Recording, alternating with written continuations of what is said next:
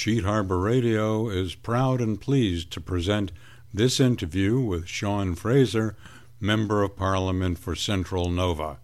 This interview was conducted by Roscoe Schofield and Mark Krause. Sean, we know that all politics is local, and so we're interested in finding out exactly what you feel the impact will be of the federal budget on Sheet Harbor and indeed the catchment area on the Eastern Shore. So if you'd like to tell us about that, we'd love to hear about it. Yeah, so I think one of the things to be upfront about is the federal budget usually lays out a framework and a suite of policies rather than specific individual projects. Of course, those projects eventually follow down the road, but the framework outlined in Budget 2019, from where I sit, is exciting. Because it's going to have an impact not just on Sheet Harbor, but the other communities that I represent as well. When I look at some of the big ticket items in there, what comes to mind first is the commitment to enhance high-speed internet. There's been a commitment made in this budget to connect 95% of Canadians to high-speed internet by 2026 and 100% by 2030. This is the first time a federal government has made a commitment to universal access to high-speed internet in Canada, no matter where you live. Now, I can't say with certainty I know the specific date this means Sheet Harbor and the catchment area for your radio station is all going to be connected, but I can say with confidence that it's coming, and hopefully sooner rather than later. There's been a huge theme behind the budget to support both seniors and young people as well. And sorry, please stop me if you want to dig in on any of these. But given the aging population that we have in rural Nova Scotia, the support for seniors is very important. Some of the measures included in the budget are going to help seniors keep more of the income that they earn in retirement. And it's also going to enroll seniors automatically in the Canada Pension Plan if they're not already enrolled. We've seen some great benefits along the Eastern Shore through the New Horizons for Seniors program, and there's an additional $100 million to build up community infrastructure that serves seniors in communities across Canada. When I look at what the budget does for young people, making the cost of an education more affordable by lowering the interest rate on student loans is a massive step forward. But there's also been enhancements to the youth employment strategy and the Canada Work Placement Program that's going to see 84,000 new positions for young people in their chosen fields. There's a number of other themes. I feel like I've been talking for quite a while, but some other ones that jump out for me are impacts on health, impacts on jobs, and impacts on the environment. So if you want to dig in, I'm happy to keep going, but I'll give you the opportunity in case there's issues you want it to focus on. Well, let me ask one question, because you've hit upon something that's really close to home for us, and that's healthcare. Now, I know that healthcare is a provincial responsibility, but in Sheet Harbor, for instance, specifically, we have a crisis. We have a hospital that has been closed on more occasions than we'd like to remember, and if there is anything that is going to deter people from moving to the Eastern Shore, settling there, and enjoying all the things that we have to offer, it's not having a fully functional hospital. It's vital for older folks. I can say that because I'm an older folk, but and Roscoe can say it because he has family who are older folks. Not as old as I am, but older. And Roscoe? We all need a hospital regardless. And besides, during the summer times, I've worked a lot for the sexual health center that's located in the hospital. And a lot of the times I'll see people coming into the hospital, and they'll be at the doors, and then they'll have to be turned away because the ER isn't open. And seeing people getting turned away is one thing that makes me worry about the state of the healthcare in my community. So what can the federal government do? I know healthcare is a provincial issue, but the federal government oversees everything. Is there something specific that the federal government can do to help in this issue? So the short answer is yes, and there's exciting news that I'm happy to share. The long answer, if you'll indulge me, begins just with the sentiment that this is one of the most frustrating files that I deal with, primarily because I hear complaints about the quality of healthcare in all of the communities I represent, including Sheet Harbor. The fact that you guys have been struggling to keep emergency care open at the hospital is unacceptable in 2019. Why it's frustrating is that I hear these concerns repeatedly, perhaps as much as any other subject, but the day-to-day decisions, as you quite correctly pointed out, for the administration of healthcare in Nova Scotia do fall to the provincial government. That doesn't mean there's nothing the federal government can do, despite what you do hear some federal representatives say.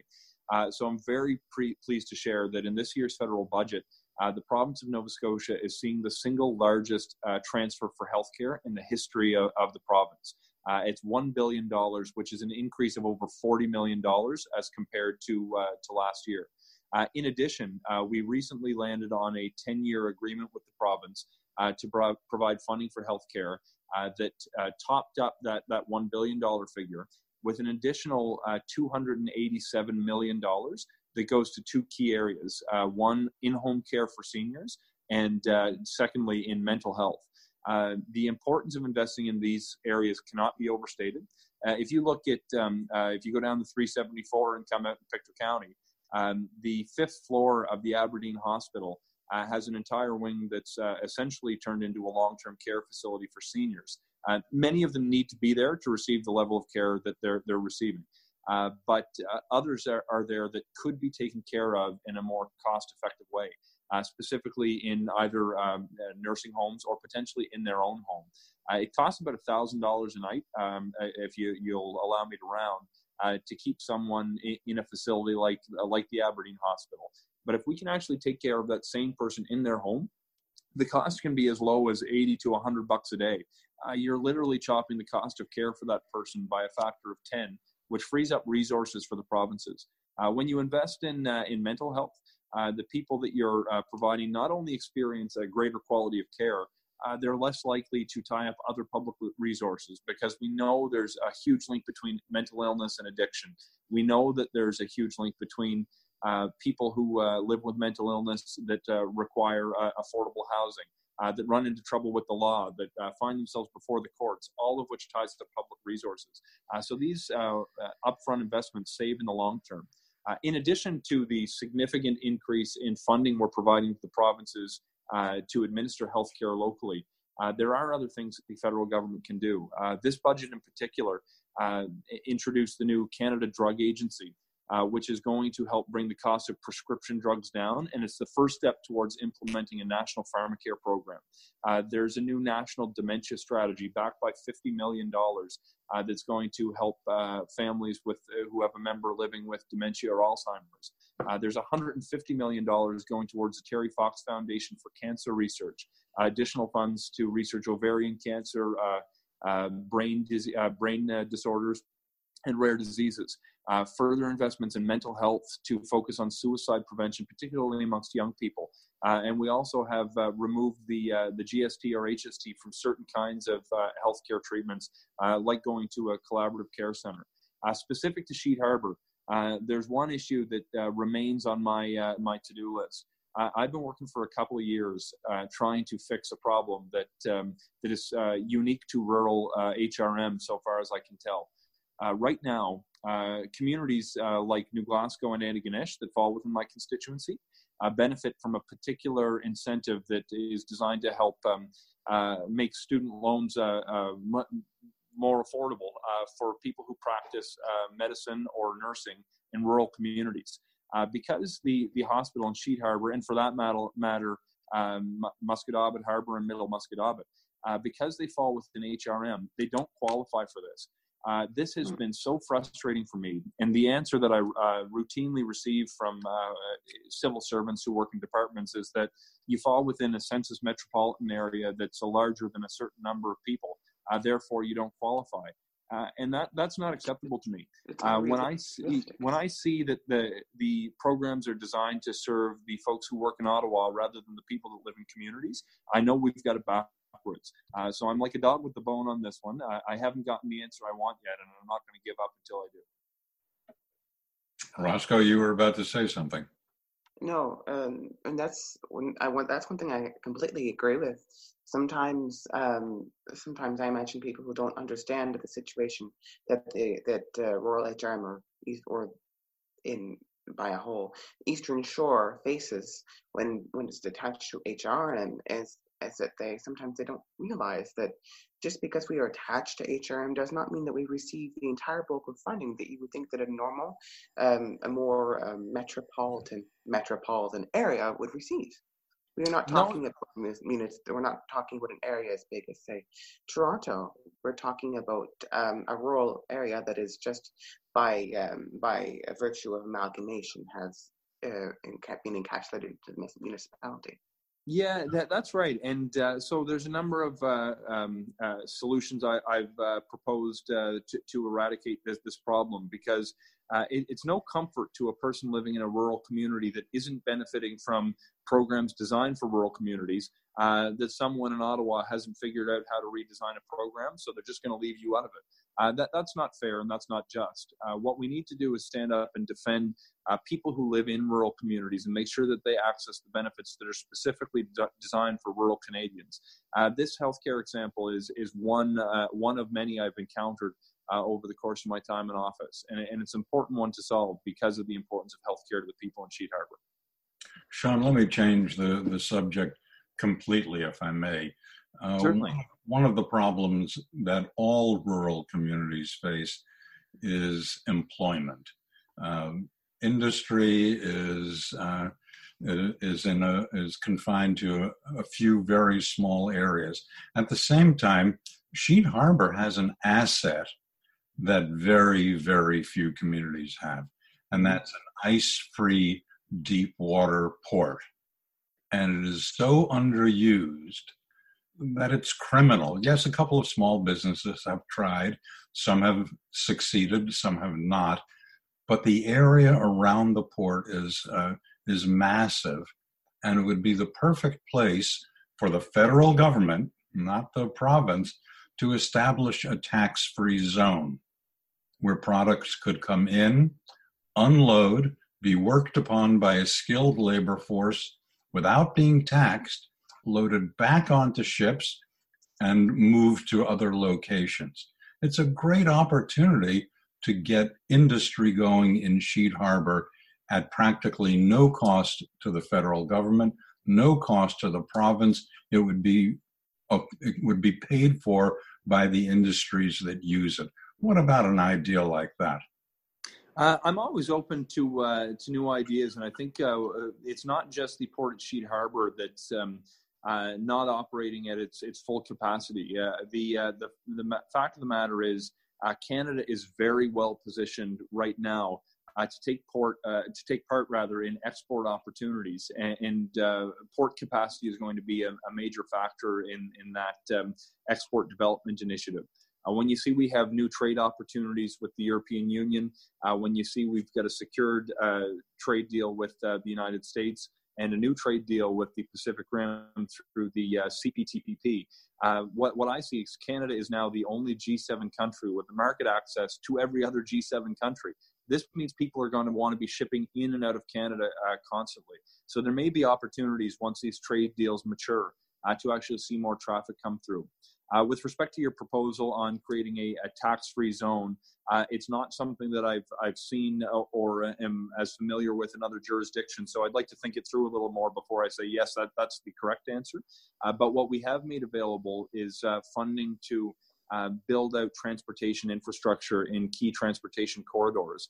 You've seen perhaps the investment at the Halifax airport designed to expand their logistics park and cold storage for seafood to get product to Asian markets. Perhaps you've seen some of the key highway projects that have been developed, like the 104 that connects the chunk between New Glasgow and Antigonish with a twinned highway, so products can more smoothly get to Cape Breton right through to Halifax on a twinned highway most of the way. In the recent budget, you've seen funding for ferry services connecting Nova Scotia to PEI and Newfoundland. So transportation investments, including port infrastructure, is a major part of our economic strategy. But it's not just the port that I see opportunities for in Sheet Harbour. Sheet Harbour was built more or less on the commercial fishery, and more specifically the commercial lobster fishery. There are things that we've been doing to help grow that sector. When you look at the investments in small craft harbors, there's 9 in the area I represent alone that has seen somewhere in the ballpark of about $16 million. That creates work in the short term locally, including on the Eastern Shore, but also provides lobster fishermen with a safe place to unload their catch for a generation. When you see the new Fisheries Act legislation we put through that secures the owner-operator model to ensure that local lobster licenses are not bought up by foreign multinational corporations, and the benefits remain with fishermen who live and work in the communities. I mentioned the Halifax airport that allows the product to fetch a higher price because the product can more effectively get to new markets. And the trade deal with Europe I referred to as well has knocked 20% tariffs down to 0%, which means that local fishermen are able to get a higher value for their catch. And if local fishermen are guilty of anything, it's of spending most of their money in their own community. So this is the kind of thing that makes a difference for communities like Sheet Harbour, but other rural coastal communities as well.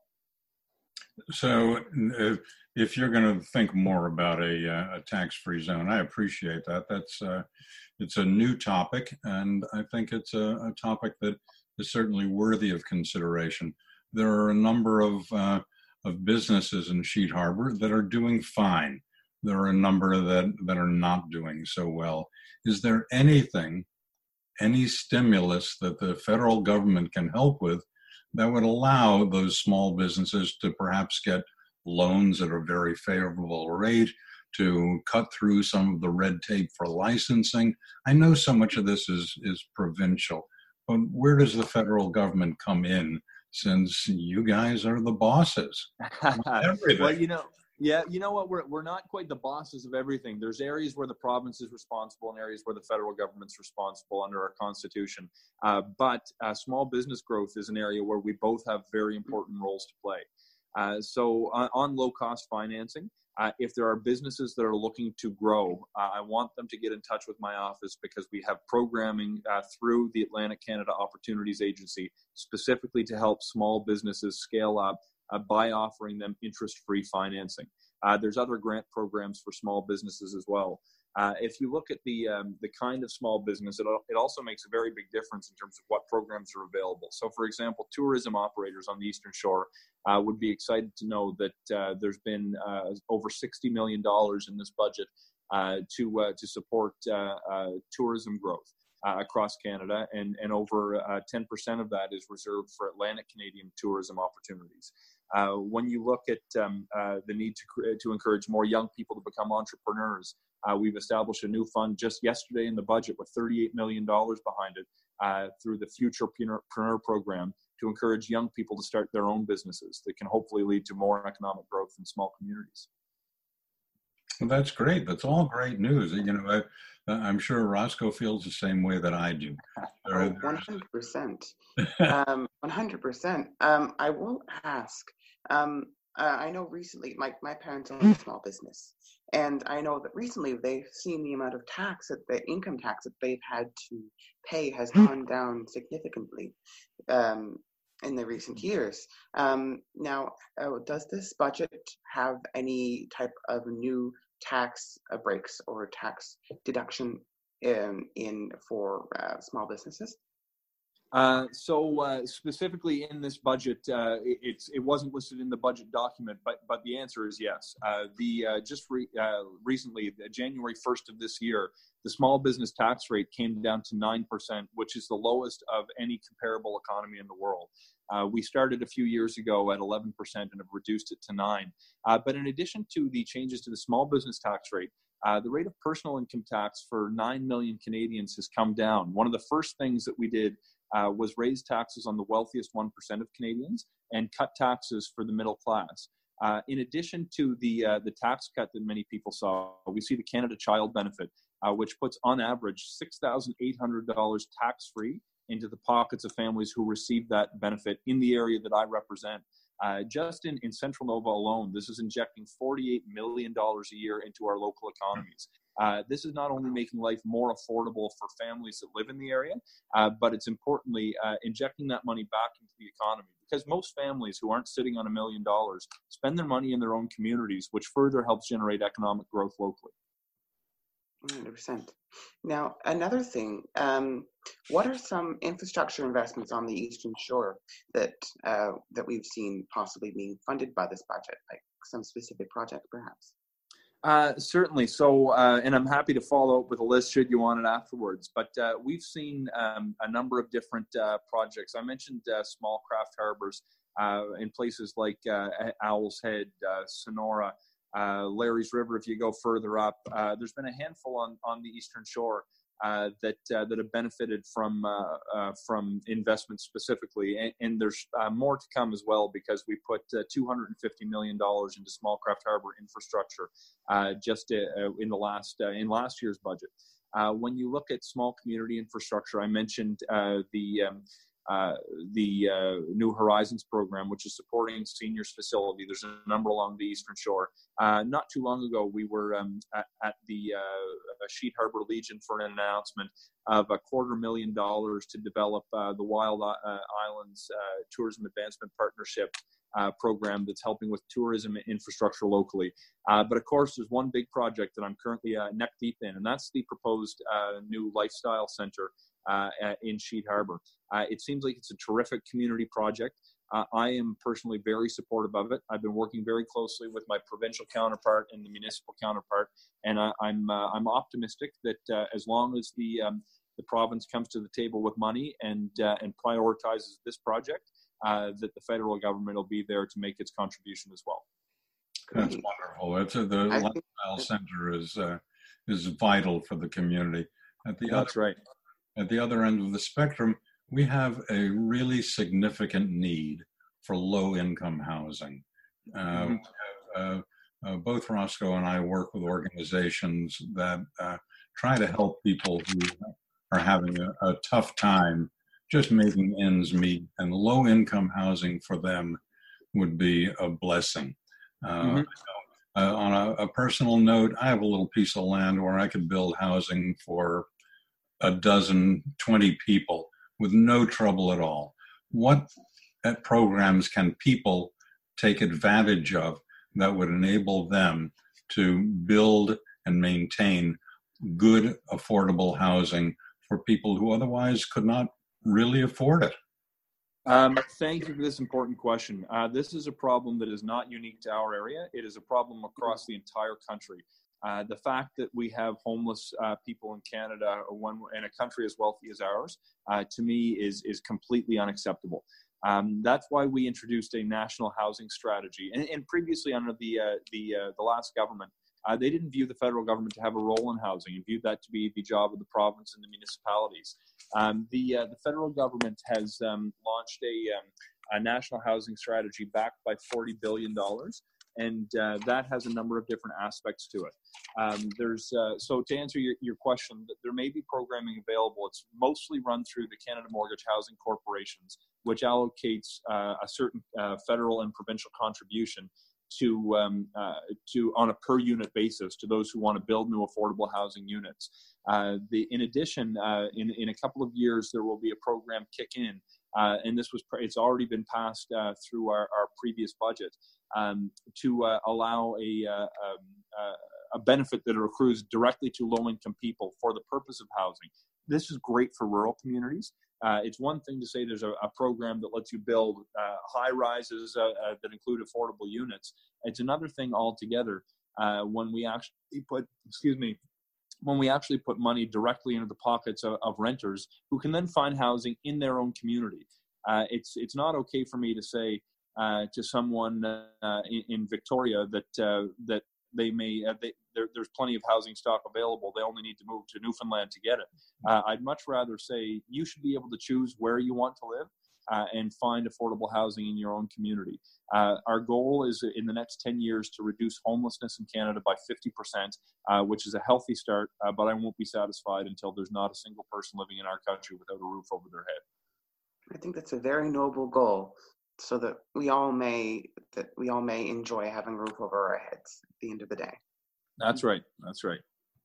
Sean, one of the things that people in our community in particular are really, really good at is the skilled trades. Mm-hmm. We have builders, we have people who work as electricians, we have people who can do plumbing, we have more people who have such tremendous skills, but they've had a difficult time acquiring those skills. Mostly it's through apprentice programs, some community college things. What do we do to get younger students interested in the trades, if you will? There are programs now to get women interested in the sciences. God knows we need that, and those are wonderful. But what about the trades? How do we get more people to believe that going to college is not the be-all and end-all of a young person's dreams? It's perhaps a step for people who really want to be there. And I know a number of people who've gone, young people in our community, who have gone into the trades, who've chosen not to go on to higher education, and they're doing great. And you know, the most important thing, they're happy. Yeah, that's right. Look, there are a few questions more important than this. Realizing that one size fits all in terms of education is not appropriate is an important first step. Specific to your question about engaging young people in the skilled trades, this is a major feature of yesterday's budget. There is a new program with a $40 million investment specifically designed to encourage more young people to go into the skilled trade. So your question couldn't have come at a better time. The skill development is a major feature of this budget. When you look at the way that the global economy is going, we have to be able to offer the skills that service world markets, including welders and electricians and carpenters, people who can do things with their hands that provide value to other people. In addition to the program that I just mentioned, there's a new Canada training benefit that was established in yesterday's budget. This is going to put up to $1,000 every 4 years and up to $5,000 over your lifetime, specifically towards skill development for people who want to take time away from work.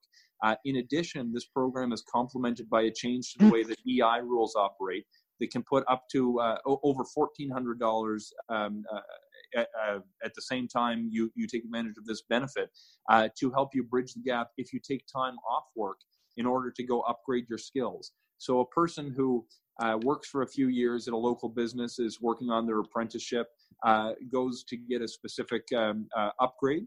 If they take 4 weeks off, they could benefit for up to $2,400, a little bit more in fact, in order to take that time away from work and become more qualified to take on a new skill. It's a major feature of this budget, and it's something that I'm incredibly proud of.